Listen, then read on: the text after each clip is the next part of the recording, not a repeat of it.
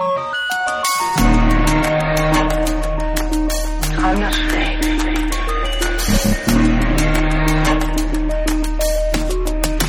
I'm not afraid.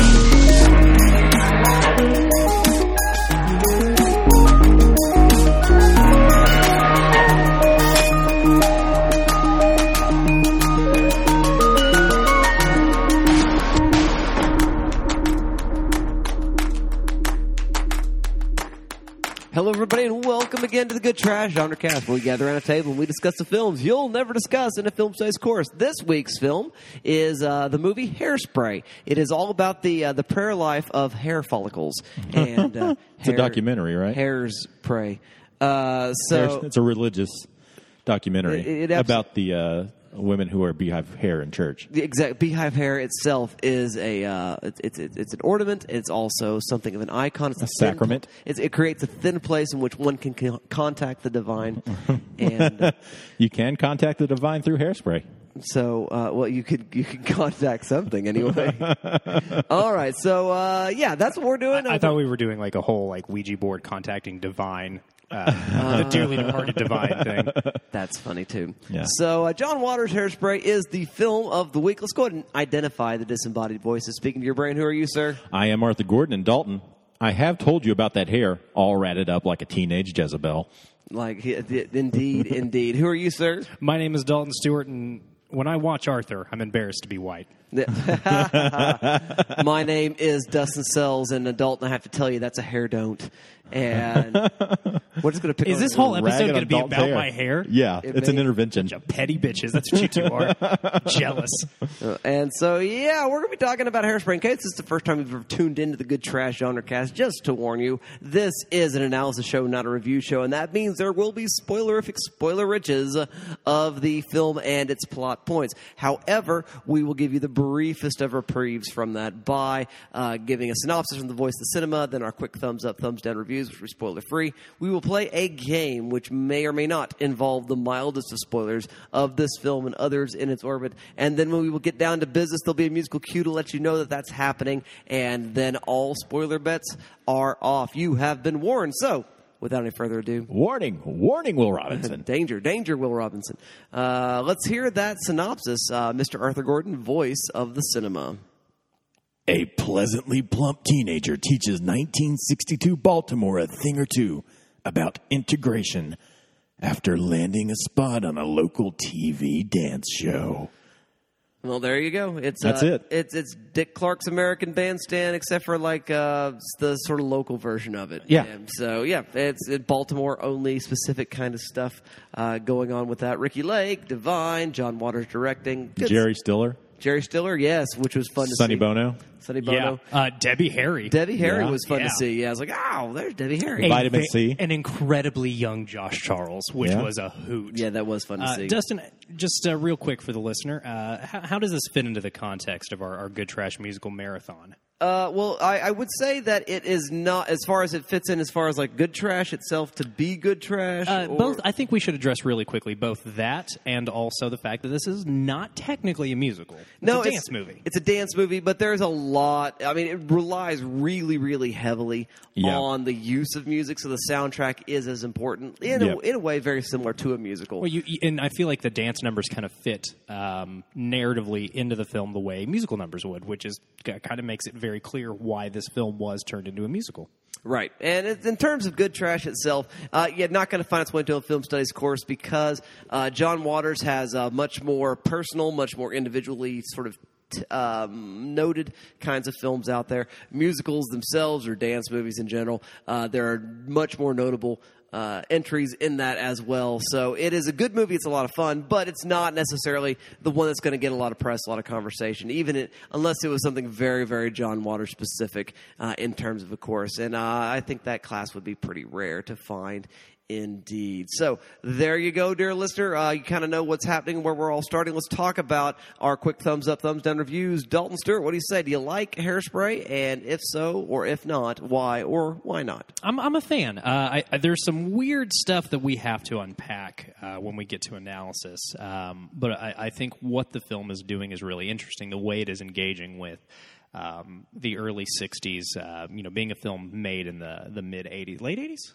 88. And being a film made in the late 80s, looking back about 30 years and kind of engaging with the early 60s. And, John Waters being a native of Baltimore, kind of examining a city famously that has been plagued by, both segregation and other systemic issues that come out of systematic racism. I think watching John work in that narrative and in that time frame where he would have been a kid watching these dance shows, coming home after school.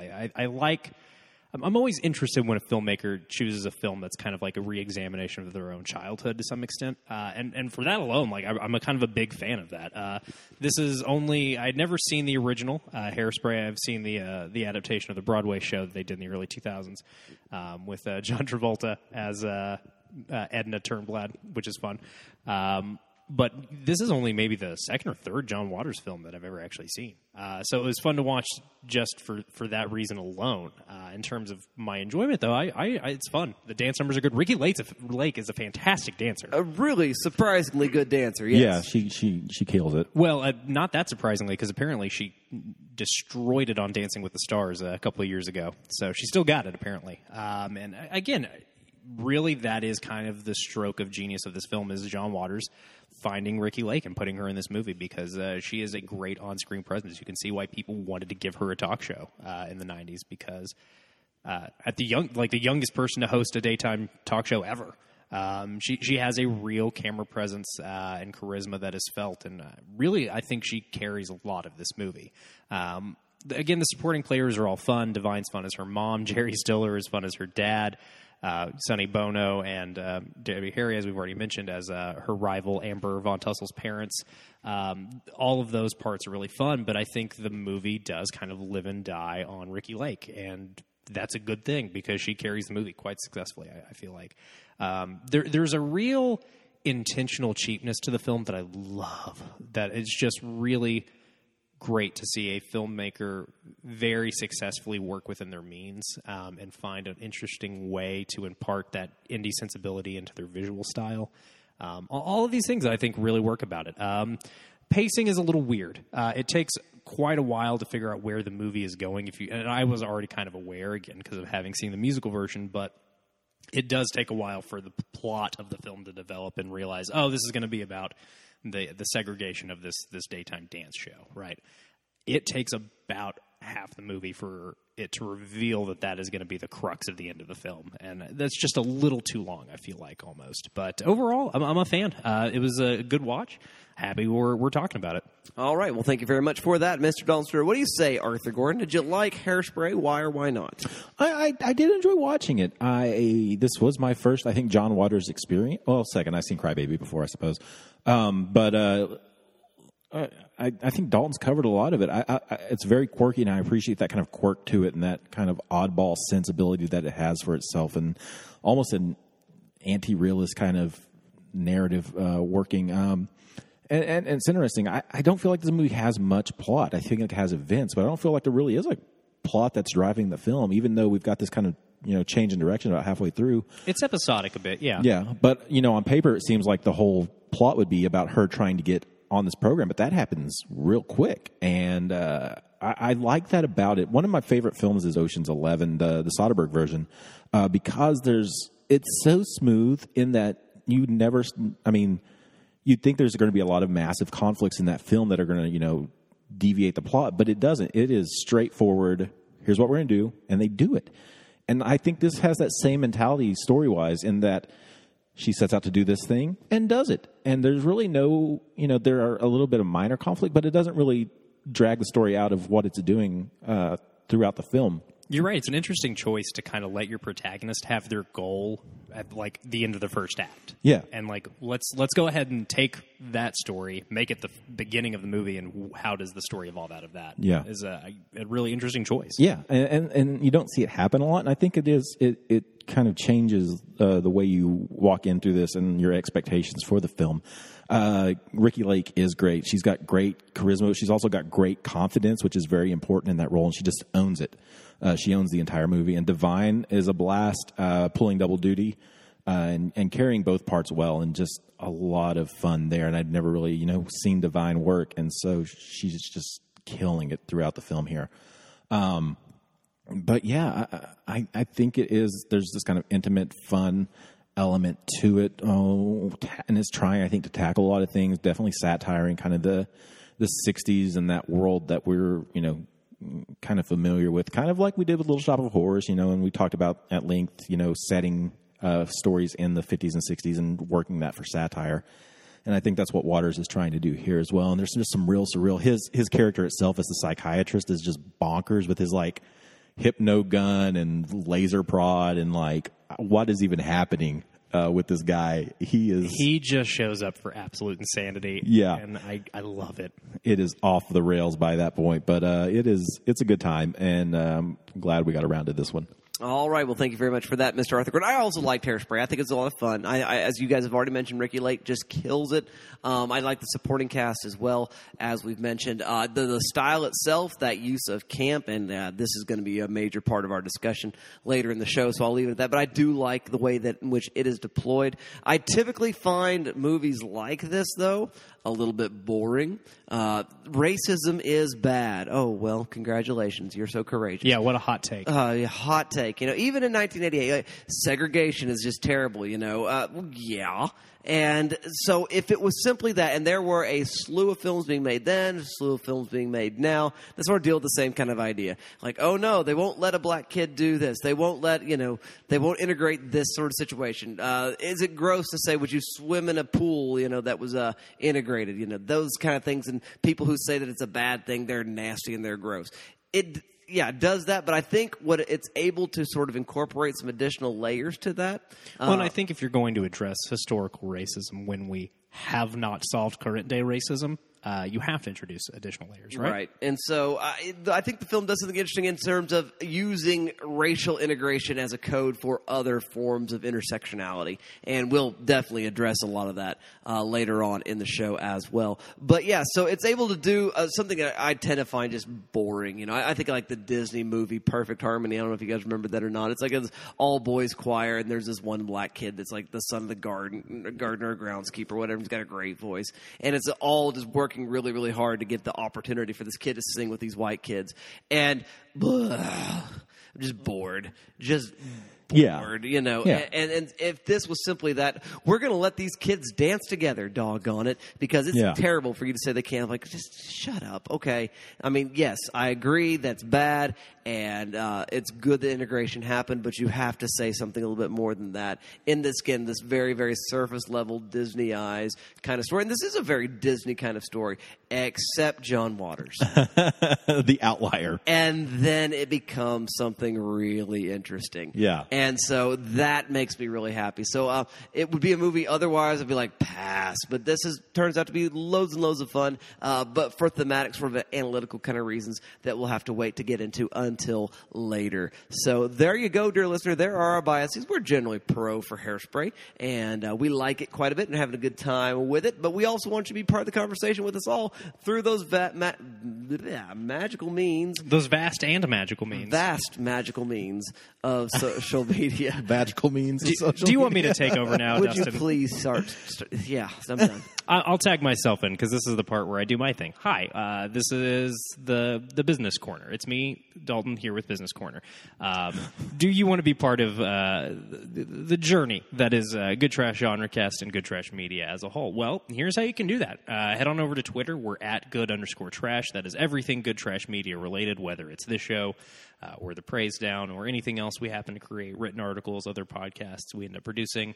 That's the place to do it. At good_trash for all that short-term feedback. You can also check out a lot of fun polls that Arthur runs over there.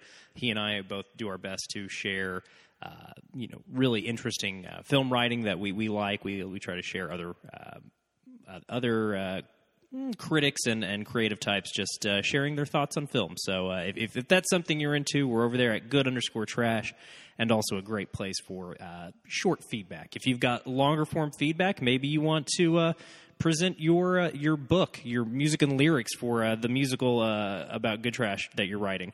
You can submit that over at goodtrashgenrecast at gmail.com. We are also on Facebook. That gets very... yes, Arthur? What does a genre cast musical look like? I have no idea, but absolute madness, I assume. It's going to be a lot of punk rock. Yeah. I'm going to tell you right now. God, if only. Yeah, real Spring Awakening vibe, huh? Is that what you're going for? So that is going to be goodtrashgenrecast at gmail.com. We are also on Facebook, which, is not as active as the Twitter, but we do check it. So that's going to be facebook.com/GTM if you want to do something over there.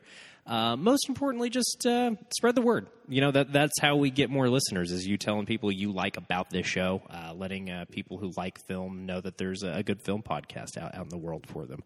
Arthur stumbled across a rogue recommendation of this show on Reddit recently, and that was a hoot. That just made me feel good. Yeah, it was cool. Yeah, it was really nice.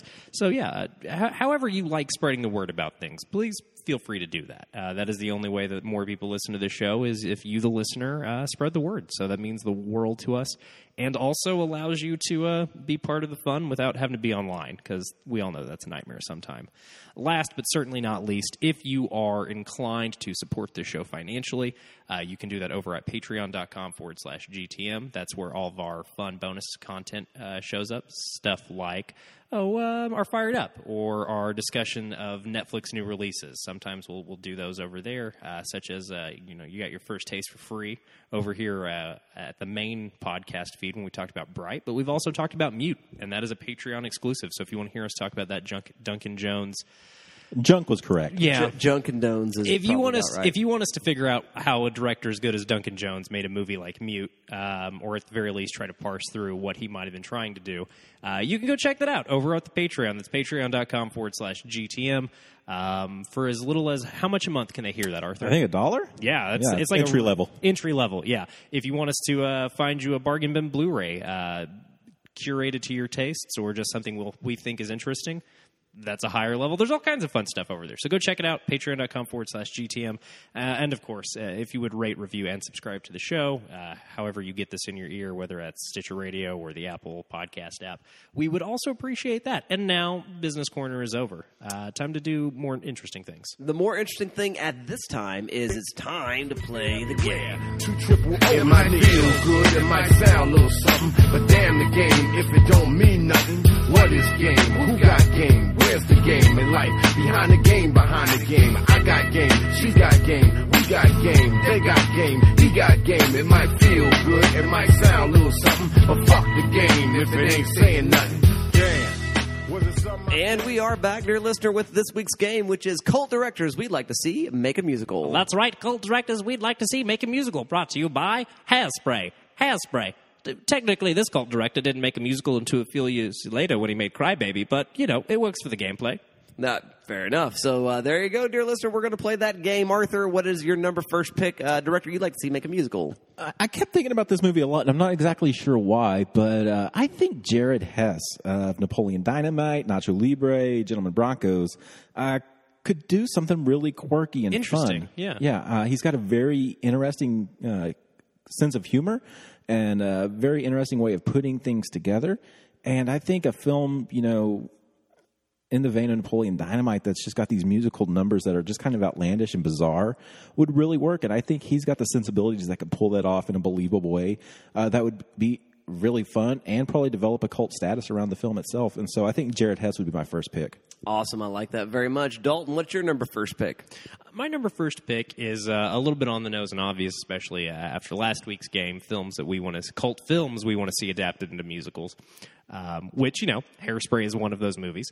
But we talked last week when we were talking about Little Shop of Horrors that Eraserhead would make a great cult film to be a musical. Well, look, we all know David Lynch making a musical would be just about the greatest thing that ever happened. And look, the man's in his mid-70s. We've only got so many more Lynch, early 70s. We've only got so many more Lynch movies in the bag, and I think a musical would be a real fun turn. Because there's already a very musical sense to his work, whether you're talking about Season 3 of Twin Peaks, a.k.a. Twin Peaks Return. I know that is, I have not got to watch that yet, but I'm aware that that's kind of notable for a lot of really big needle drop and musical cues. Obviously, music plays really heavily throughout Eraserhead, but also Blue Velvet, and even Mulholland Drive to some extent. Yeah, I mean, there agree. really is a musicality to his films that I feel like him doing a musical proper is not that big of a stretch. And I think, look, it's Lynch. You know it's going to be weird, and usually in a fun way. So, yeah, that's my first pick. Dustin, what about you, bud? Excellent, excellent. So the use of the needle drop very, very well. And also, Dalton and I have had this conversation before, and Dalton has often said that martial arts films are simply musicals for the masculine taste, right? And so I'm Big time. That ability to choreograph good fight work, to make that into something more dance, and to use more music, and to deal with whatever sort of, maybe sort of cyberpunky kind of themes one might want to deal with. And I'm looking at the Wachowskis right now. Yeah. I don't know what that movie is. I wouldn't begin to suggest the property that I would want them to work on, but I want to see the Wachowskis musical. That would be excellent. There's something fun with filmmakers like Wachowskis where they reach a certain amount of fame and success and still manage to be cult directors to some extent because they refuse to make their work more accessible. And I kind of like that.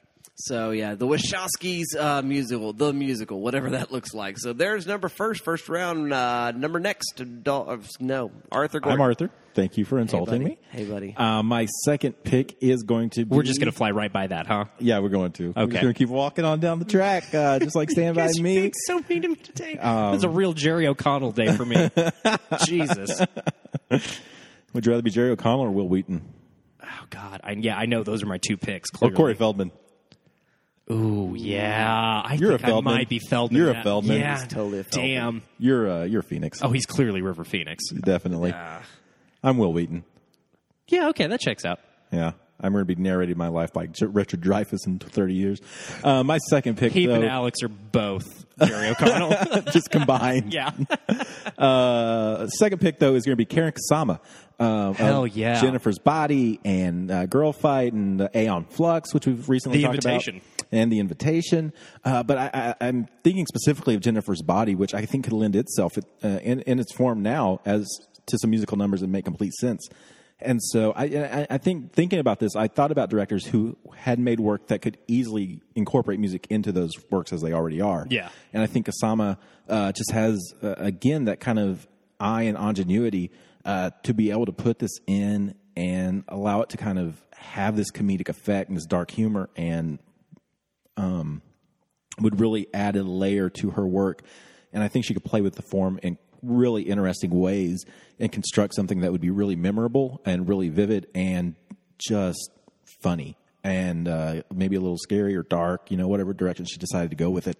And I think it'd be a good time. So Karen Kusama has got my vote for number 2.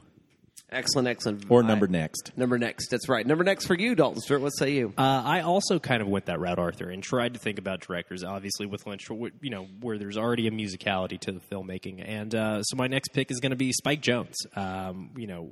Both in terms of not only the musicality of his films, but there's a real... the production design and artistic direction of his films already feels kind of musically, whether we're talking about something like Her or Being John Malkovich or Where the Wild Things Are.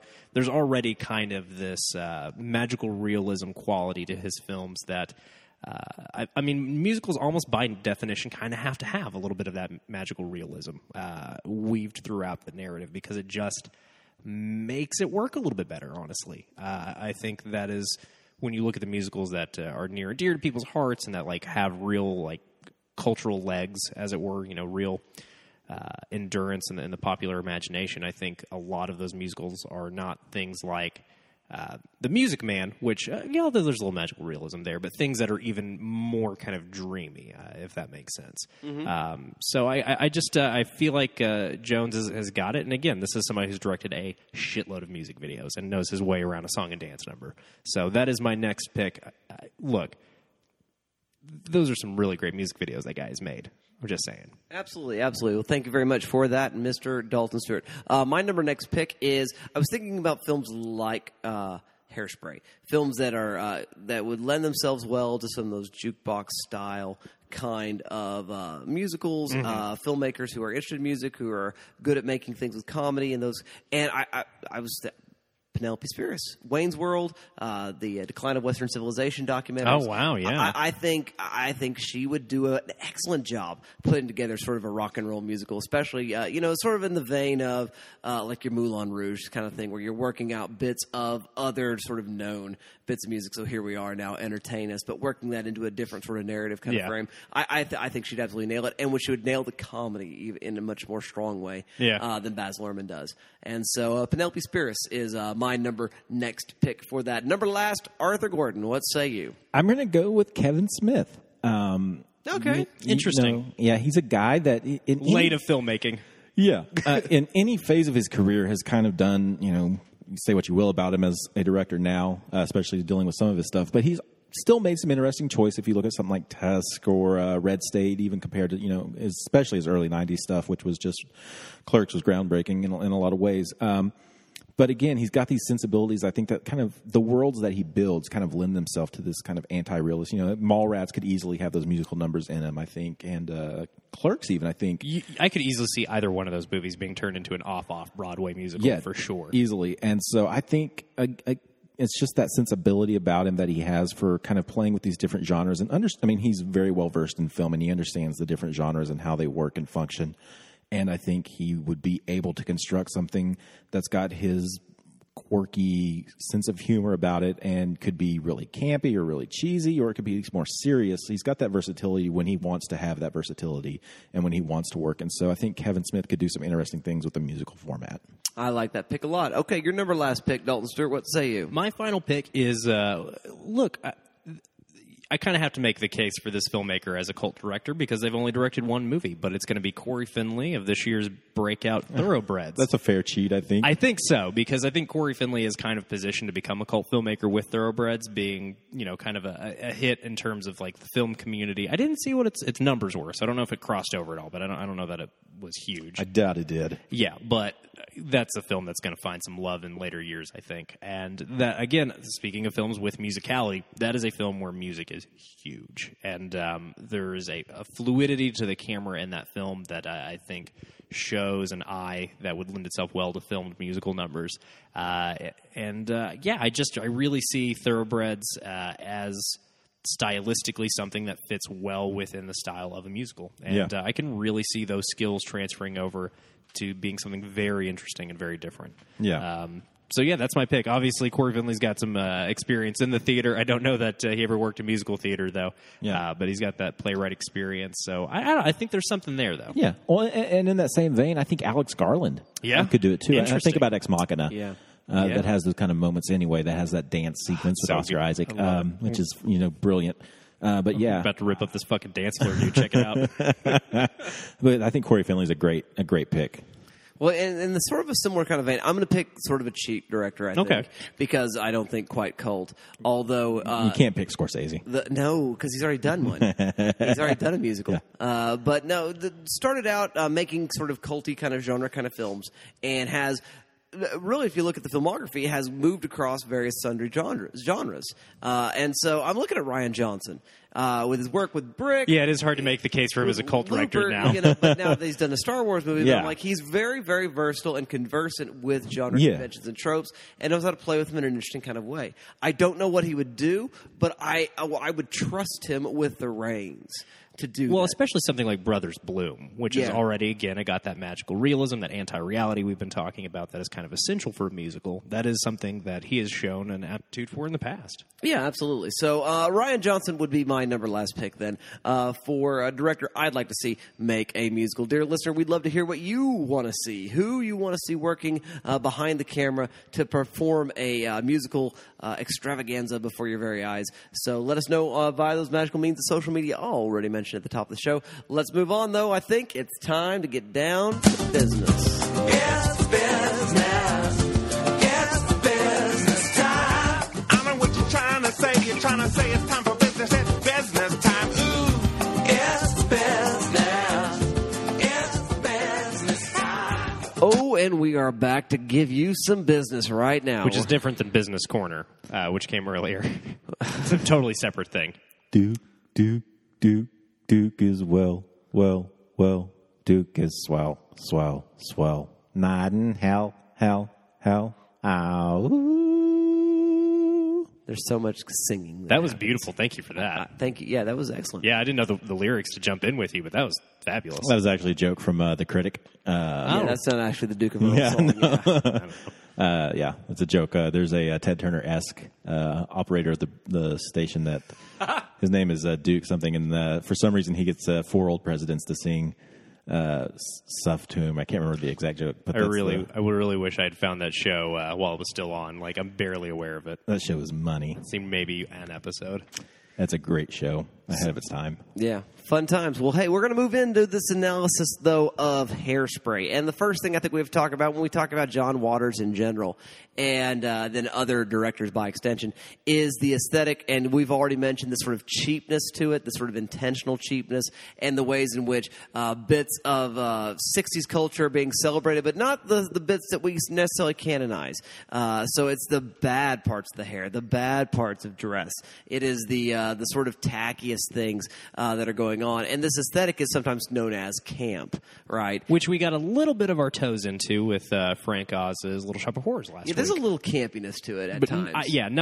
Definitely not to the extent that there is in this film, for sure. And camp, as any aesthetic, is really, really hard to nail down. It's really hard to sort of trim it down. I will point out that Susan Sontag has a great essay called Notes on Camp. There's about 25 different aesthetic notes on camp. And one of the things about camp is it is this desire to look for that which is debased, right? Mm-hmm. To look for that which people don't appreciate the most. One of the arts that she talks about that sort of camp sort of aficionados love is the Gothic novel, and not the Gothic novel in sort of like the Tim Burton kind of sense where you just love those dark, moody kind of tropes, but the fact that they're ridiculous, that and it's just sort of the joy in the ridiculousness of those moments. And that's really what we see here in this film, is this real just rejoicing in just, you remember how kitschy, and kitschy gets very, very closely related to camp as well. But you just remember how ridiculous we were in the 60s and the things that we cared about. And so we can talk about Ricky Lake's hair, we can talk about the dress choices and those kind of things. But we think about camp, another example that maybe we can sort of open up the conversation is the original Batman TV series is a good way to think about camp. Yeah. So what do you guys, what is your understanding? Where are you guys at with camp and campiness in Hairspray? Well, I think even another expression of camp, a place where camp is alive and well is in drag performance, right? Yes. And I think that gets carried over into all of Waters' early work through Divine. The casting of Divine is a very specific choice to embrace and relish in camp a little bit.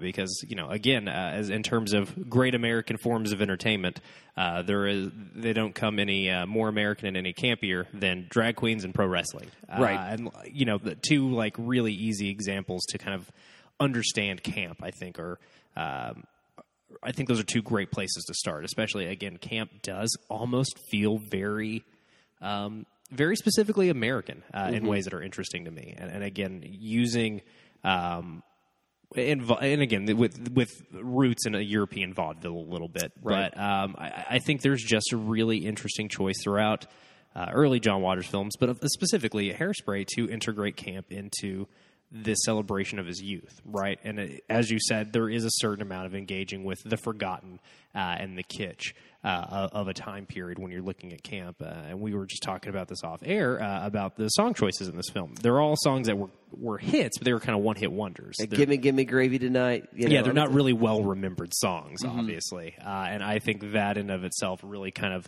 signals you to what is going on here, right? It is Waters engaging with the forgotten kitsch of a bygone era. Right, and there's a certain performativity to every aspect, as you mentioned, Divine and the drag performance that's going on there. And Sontag writes that you never see a lamp, you see a lamp in quotation marks. You never see a mother, you see a mother in quotation marks. And that's part of what that camp aesthetic is. There's an intentional caricature to some extent. Yeah, and so you're when you're doing something in camp, you're doing it as a stand-in. There's a certain acceptance that, of course, this isn't real. Of course, this is not what a real mother is, but I'm playing a mother, right? And so this is a movie, but it's almost a movie in quotation marks. Yeah, everything is turned up to 11 and put in quotation marks. Yeah. And so there's something that goes on there. There's also this, this real sort of playing up the melodrama. I mean, the sort of the performances, especially Divine's performance, but there's a way in which it's overwrought and melodramatic melodramatic to such an extent that it looks like I'm not acting, I am quote unquote acting. I think that's a big part of why teen stories lend themselves to camp so well, because any time you're engaging with stories of teenagers, you're talking about melodrama and life or death emotions about issues that are not actually life and death sometimes. Now, again, in this film, there's a bomb in a wig, so sometimes it is actually life and death. But I think teenager stories lend themselves to camp for that exact reason, Preston, because it allows your storyteller to dial up that melodrama in a really effective way that's not super invasive to the story itself, because it's teens, and teens are a great way to build a camp story in a way that I think is interesting. Yeah. Absolutely, absolutely. I would say one of the things that is going on with the teen story, too, is that camp is interested in arts that are a bit more surface than they are typically content. And you see this film, we're not engaging with the lyrical content of, say, Duke of Earl, or even Town Without Pity, which could have been a real interesting sort of thematic way to deal with this idea of teenage sexuality and those kind of things. That musical drop is not happening in that sort of sense at all. Camp, as Sontag writes, is much more interested in fashion and fabric and surfaces and decor. And so as a teen film, again, we're talking about the most vapid generation or the most vapid decade of your life is your teens. And you are very, very wrapped up with the surface levels. How does my hair look? What exactly am I wearing? What exactly is the design of my bedroom, dorm room, or whatever?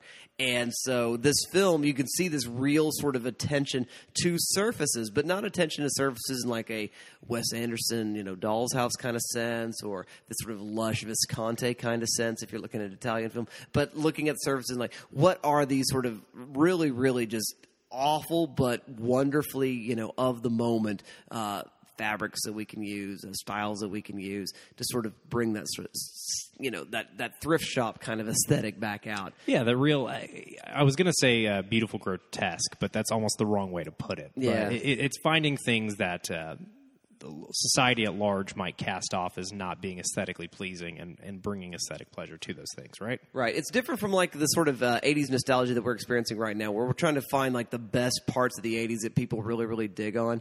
And so, there's that, Stranger Things kind of techno music. There's this sort of VHS retro technology kind of aesthetic that's coming back. But what camp would seek to do is go through those old yearbooks and go, what are the worst things that people are doing? I mean, they're the most definitional of the time, but like, how bad can we make the hair, right? How big can we make the bangs? How loud can we make the Dayglow shirt? That's more of a camp aesthetic than the sort of, again, postmodern nostalgic kind of quirk. It's a different thing, yeah. This twee thing that we're doing now. So there you go. There's just some ideas on camp. Now let's talk about the big thematics. This movie's about integration, but is it? Question mark. Maybe a little, maybe a little not. So it's depicting a story. Not in the traditional sense that it's depicting. No, yeah. I mean, it's depicting the thing that does happen, right? Correct. So television, super segregated, right? Clubs where white kids and black kids, where they were allowed or not allowed to dance together. It was a big thing.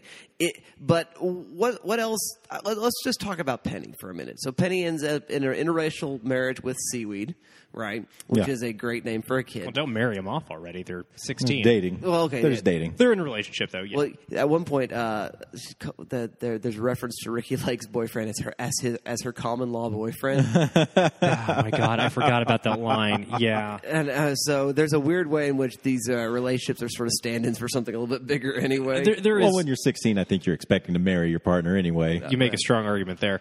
There is a lot of like really wacky dialogue that is thrown, like common law boyfriend, that is just completely thrown out there and moved past, that I really appreciate. Yeah.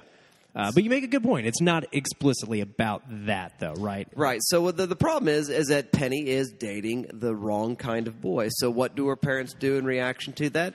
They get her into therapy. I am not aware of ever there existing any time in American history sort of anti-interracial attraction therapy. But I am aware of other kinds of therapy. Are you boys picking up what I'm laying down? You were talking about conversion therapy. Yes. Yeah. That definitely was a thing in the 80s, definitely was a thing in the 60s, and is definitely something Waters wants to engage with. And who is the grossest, weirdest character in this movie. It's the conversion therapist. Waters himself. Waters himself, who will always play the creepiest, weirdest, grossest person because he doesn't mind embarrassing himself, which I love about him. But yeah, having the face of white, normalized America, whatever the real, I don't know, what's the best way to articulate this? The real hegemonic ideal, right, of white 60s America, having the outgrowth of that group's fears being the scuzziest character in the movie is a definitely intentional choice, right? To have this gross guy come in with his weird mustache and his spinny hypnosis wheel and being a real perv. There's an intentional choice there to say anybody that would ever deign to change who someone is not to be trusted for any reason. Absolutely. And it does, again, code this in a way that this film becomes much more queer very, very quickly. Yeah. That, yes, we're talking about, black and white sort of integration, miscegenation, those kind of things. But really, actually, we're talking about gay marriage. We're really talking about just the presence of homosexuality. We're talking about a time in the 80s where we were fighting very hard just for acceptance to exist, right? Yeah. Not even affirmation at this point. And for him to say, isn't this ridiculous and gross? Hey, by the way, I'm not really talking about this, and I think you kind of know. That's what's happening there. Also, I think the casting of Divine really helps play into this idea of gender fluidity. I mean, Divine is not trans in any way.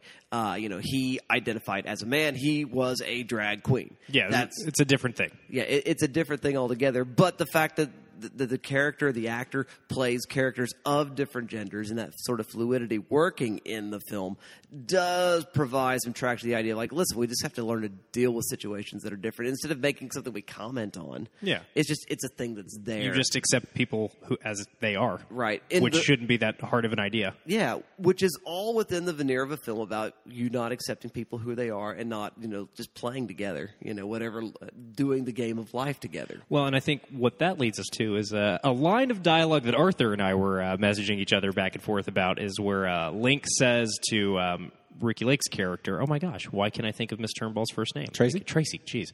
Link says to Tracy, our skin might be white, but our souls are black. And that is where John Waters uses the way, hey, you ever notice how segregation, opens up places for allies to be gross too? Yeah. And I think that's a really interesting place for him to play, and honestly not a huge conversation in the late 80s. That's honestly a bit of dialogue that is so far ahead of its time, it kind of takes you out of the movie for a second because you have to unpack it. Right. And again, I think, Arthur, I don't know about for you. I know this is a line you and I both thought about a lot, but the more I thought about it, the more I felt like it was a comment on how white kids have a tendency to really give themselves over to a culture that is not theirs. Yeah. In the pursuit of being a good person. Yeah. Yeah, it's a very interesting choice, right? Yeah, they just don't know where to stop. And it's definitely an interesting conversation this year. I think cultural appropriation has kind of definitely come up in a big way, especially with Wes Anderson's new movie, Isle of Dogs, has opened up that conversation in interesting ways, especially everything that's just happening, I think, in Hollywood and with all the different kind of social movements we have right now, that it's something that we've got to kind of keep an eye on. But, I mean, I was kind of that kid, too, when I was 16, and I was getting into hip-hop, and Same, buddy, yeah. Yeah, I want to dress like this, and then I had to realize, no, I'm white. I'm as white as it gets. You're allowed to like hip-hop. Yeah. You're allowed to like things that are not your culture.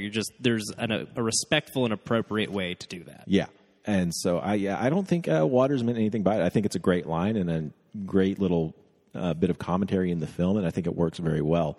And I don't think it's anything harmful by it. And I think it's just something that is very important to keep in mind, especially today. I mean, because it's something that we still definitely deal with. Absolutely. And I think what it does, it opens him up back to Dustin's point. I think it allows him to open up the movie and say, we're working on multiple levels here. This is not just about one thing. We are talking about the ways in which we draw lines around each other, and the way that prevents us from interacting and engaging with each other in real humanistic ways. Yeah. Because when we focus on these lines between us, you can both be gross about that and enforcing those lines, and you can be gross in the ways you want to take those lines down.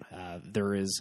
Anytime you insist on putting borders and boxes around people, you're going to invite situations in which people get nullified down to an idea instead of being a real person. Or a I set think. of cultural reference. you know? Exactly. I mean, I've heard people in my life say, I'm actually blacker than that guy is. I'm like, no, you're not.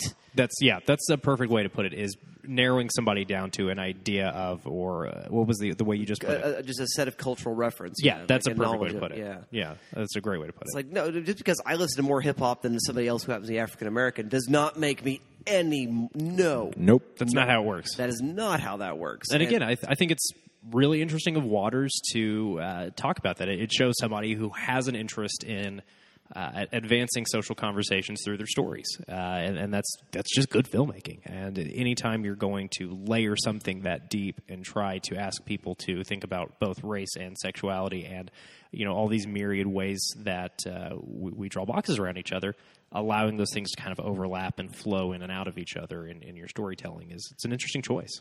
There's another thing that's working on, again, just this sort of intersectional layers of this film that is sort of body image issues, right? Ricky Lake's weight, specifically. There's a way in which it's never really commented.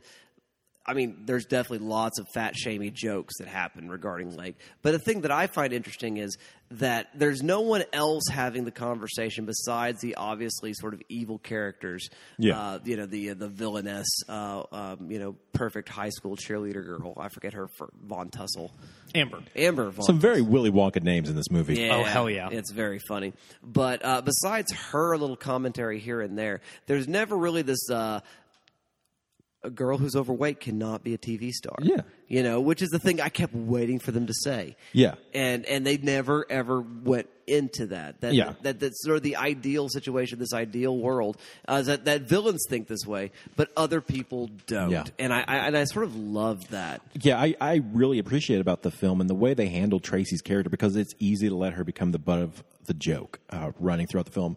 And in less capable hands, it probably would have been. But with Waters as this type of outsider himself, I mean, he easily identifies with the plight of the marginalized. And I think letting Tracy be this super confident, successful hero that she's making out with the hot guy on the, whatever, the dance floor. Yeah. She owns the social situations that she's in.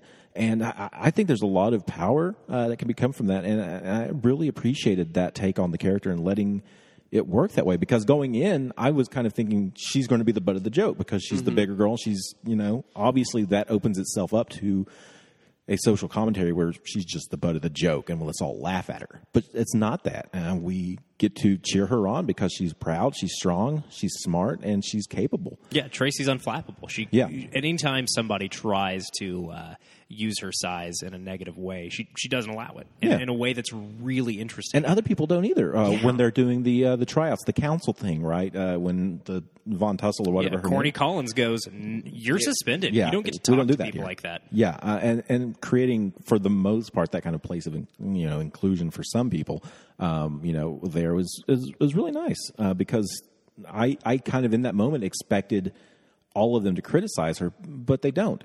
And he kind of Waters subverts that expectation there, and I appreciate that take and letting it play out that way. I kept waiting for Link to be using her because he knew she was going to be the one with the close-ups. And it never happens. That's why he was interested. Yeah. No, he genuinely loves her. Yeah, And I'm in love he with this. knows she's a better person than Von Tussle. Yeah. And then that's all he Yeah. needs. And it's another way that Waters speaks to this idea that there is an upper middle class white cultural hegemony that will always try to enforce its standards on the marginalized, as you put it, Arthur. And John Waters finds really interesting ways to just subvert that throughout the entirety of this movie, is saying, no, there are always going to be these Von Tussles. There are always going to be people who are trying to say, you have to do things the way we think you should do them, whether it's this is the type of body that's appealing, this is the type of skin color that's acceptable, this is the type of dancing and music that's acceptable.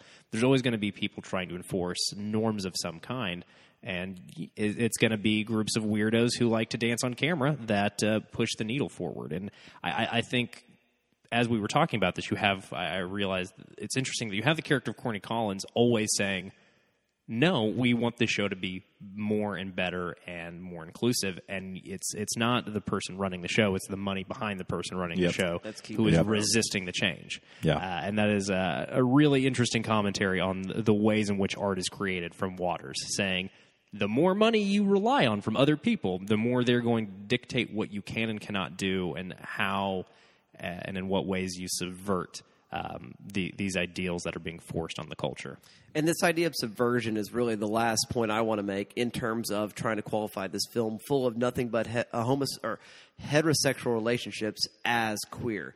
And that is one of Amber Von Tussel's continued sort of attacks against Tracy's character, is that she's got cockroaches in her hair, and and there's a long, cockroaches in her hair, and she does this cockroach dance, and of course, what ends up happening at the end when Ricky Lake is finally released from her little reform school jail is that she appears in this pink cockroach festoon. She has all the best outfits in this movie. Dress, but that's the fundamental queer idea, is taking what would be a slur, this idea of being queer, which is a line that's dropped by Penny early in the film, like the bunch of queers or something like that she says in a very sort of backward kind of sense. Mm-hmm. And by the end of the film, we're saying these word roaches, and you're a roachy person, and you're gross. And she's like, "Yeah, here's my dress with roaches on it." It's great. It's like, I'm going to take your word, and it's going to be my label of pride. It's going to be my label of who I am and what I'm about. It's the synthesis of the Waters aesthetic, honestly. Yes. It is a complete reclamation of all.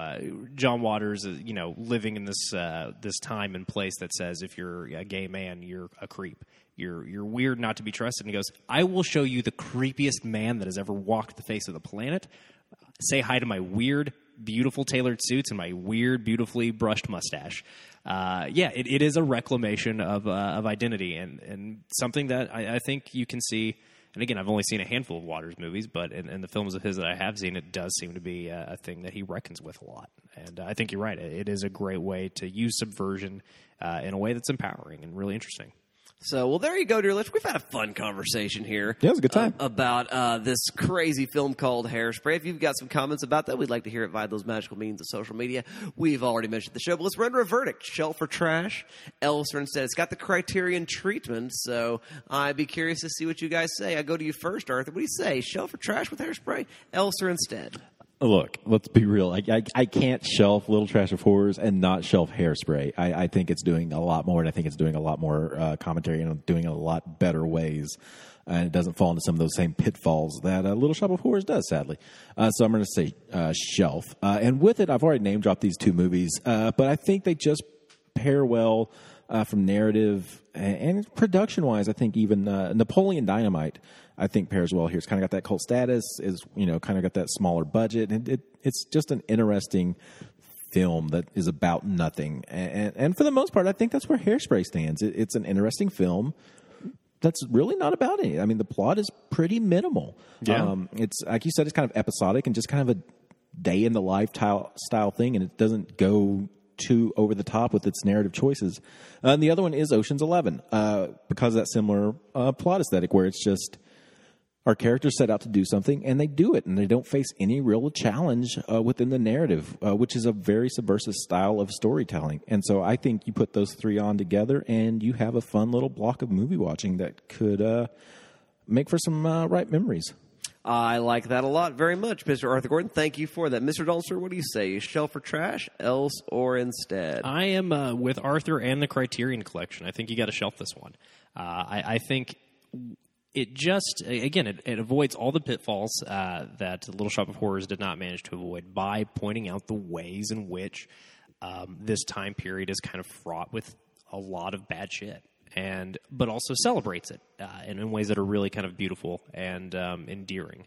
And again, it's a great entry point into Waters as a filmmaker. It's a great entry point into camp cinema. It's a great entry point into queer cinema. Again, although the film is not explicitly queer, it's in the subtext. And again, it's a John Waters film, and that's kind of an essential. Getting into his filmography is kind of essential in getting into that movement in cinema. So yeah, I think it's absolutely shelfable, not just for those historical reasons. Also, it's just fun. It's a real hoot to watch. What should you pair with it? What makes for good pairing? Well, obviously, you should check out the movie he did after this, his actual musical proper, Cry Baby. Look, Johnny Depp being the star of that movie notwithstanding, it's fun. Crybaby is a lot of fun. Iggy Pop's a hoot in it. I mean, just like this film, it's got a completely stacked cast full of really amazing cameos, and there is something about a cult director that attracts really big names that want to be in 1 to 3 scenes of a cult director's movies, and I always love that when a cult director gets a certain amount of clout within the industry. The names that they tend to attract, I'm always fascinated by. So you definitely want to follow it up with Crybaby. I would also recommend the film version of the Broadway musical Hairspray. It's been a long time since I've seen it, so I actually cannot speak to its overall quality. But I remember having a great deal of fun with it and just really enjoying it. It's got some good songs, some good dance numbers. I cannot remember the name of the actress that plays Tracy Turnblad in that, but she's great. You've also got one of the last great Amanda Bynes performances in that movie, because we don't get those anymore. Because that's kind of a person that has gone off the grid a little bit in terms of making stuff. And man, I hope they're doing okay, because that is a performer that was a big part of my childhood. But again, if only for those performances, it's a lot of fun. Yeah. Alrighty, well, I am also going to say shelf. I like this movie a lot. I think it's fantastic. If you're getting into Waters, so I've got 2 different lists. Okay, so Hit me. You're just kind of get into Waters. I think a next easy soft step in is Serial Mom. Kathleen Turner's great in that movie. It is an R-rated film, and then we'll move into his early work, his X-rated stuff. And I'm going to give 2 recommends. That you go ahead and check out Woman Trouble, which is going to be his sort of lesbian comedy that he's making, and it's really great, very, very hilarious stuff. And then get to Pink Flamingos. I think that's the way you work your way in. And then to work your way into real sort of avant-garde experimental kind of stuff that inspires him, look into the Kuchars, George and Mike Kuchar, and check out a little movie called Hold Me While I'm Naked, which is this ridiculous, like, homemade 8mm movie filmed in their mother's apartment with stolen bits of like Hollywood melodrama scores. It's really, really fun. And so that's sort of your John Waters primer. Now, in terms of campy movies, I want to make some campy movie recommendations, right? So Hit me. You've seen Hairspray. I want you to watch Johnny Guitar starring Joan Crawford, who is at her most bombastic, and she is a great camp icon. And it's a Western with Joan Crawford. Nicholas Ray's the director. It's got a lot of good style there. The guys, Godard and whatnot, love that movie a lot. So check it out. And then to move forward a little bit, man, I talk about this movie all the time because I just love it so much. But The Adventures of Priscilla, Queen of the Desert. It's a little Australian drag queen comedy. And Hugo Weaving, Guy Pearce. It's just fantastic. Really great cast, a lot of fun. Very, very sort of mature, sort of wrestling with that sort of status as a human being and as in terms of gender and all that good stuff. And so I couldn't recommend that stuff more highly. That's a really long syllabus for me, but lots of stuff there worthy of you checking out. So, dear listener, take a look at that movie and have a good time with it. Hairspray is something we've had a lot of fun with, and we recommend it highly. And we're going to keep moving down this musical train, so we're going to do one more show. Arthur, what are we doing for the last show? For our last show of next week, we're going to walk down Abbey Road. We're going to cross some strawberry fields forever, and we are going to take a ride in a yellow submarine as we go across the universe. Cuckoo, cuckoo. That was very well done, Arthur. Thank you. I'm very excited to talk about this movie. It's been. You were super. I'm surprised how hyped you are for this film. I saw this movie in theaters, man. Yeah, I always wanted to see it. This movie came out like my junior year of high school, so it is kind of like firmly cemented in my teen years. So I'm excited to revisit this movie. Do you dread it at all to rewatch it? No, I rewatched it a couple of years ago. Okay. Probably 3 or 4 years ago now, and I remember really still enjoying it. I am curious.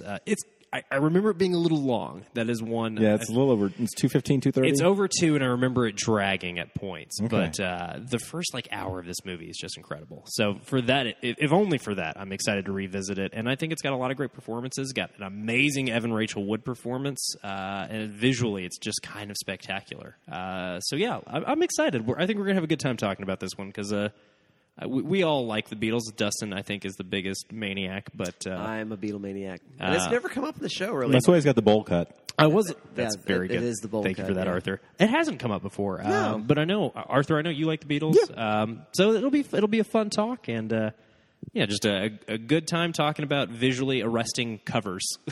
Nice. I like covers. So, well, there you go, dear listener. I am the Eggman. They are the Eggman. We're signing off, and we'll see you all next time. Hey girl, what you doing over there? Can't you see? I'm spraying my hair. Thank you for tuning in to the Good Trash Genre Cast, brought to you by the Good Trash Media Network. For all things Good Trash, go over to goodtrashmedia.com. Our intro music is made by friend of the show, Aaron Rodgers, and our outro music is the song Hairspray by Rachel Sweet.